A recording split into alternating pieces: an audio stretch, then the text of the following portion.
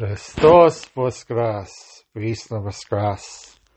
Christ is risen, indeed he is risen. This the Father Basil Malobany again, and this doing another podcast. And today, this Sunday, we celebrated the Myrrh bearing women. And it's a very interesting gospel from the Gospel of Mark that we took, where after Jesus' death and the day after, the women came to the tomb and were going to anoint the body with spices. That was the Jewish tradition, to anoint the body after someone's death.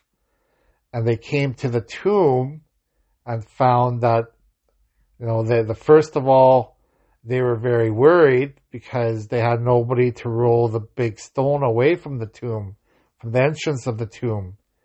And, in those days, there was these big rocks that, guarded the tomb, that prevented anyone from going into the tomb.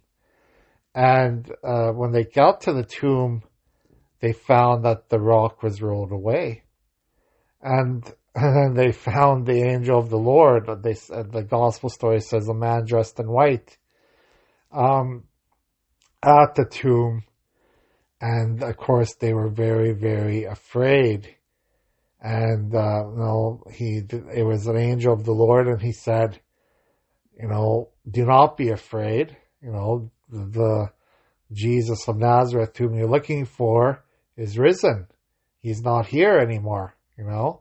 He's going to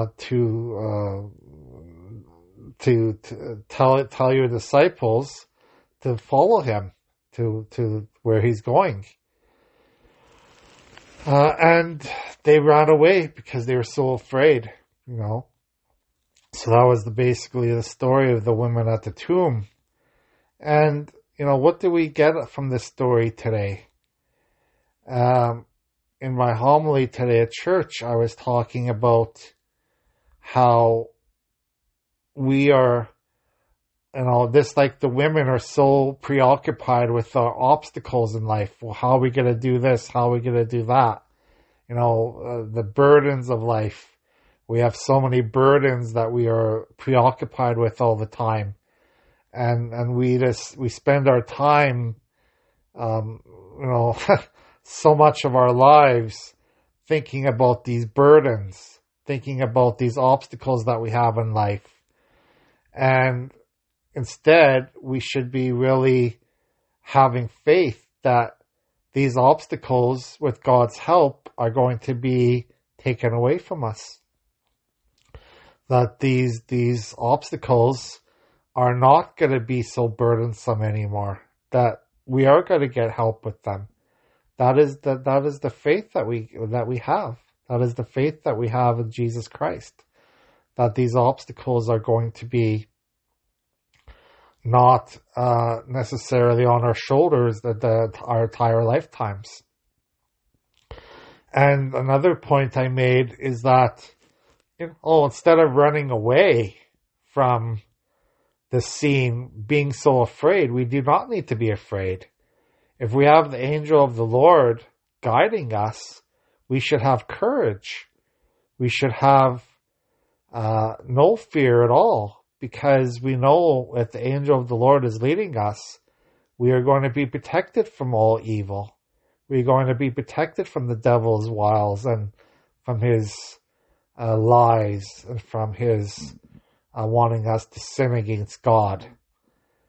We always need to pray to our guardian angels. We always need to pray for our help to make the right decisions, and not be afraid of the angels, but indeed welcome them into our lives, those angels of God.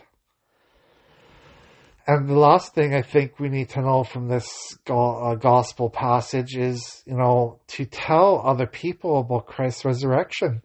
This is what the angel said to the women at the tomb to do, to go tell everyone about Jesus is risen.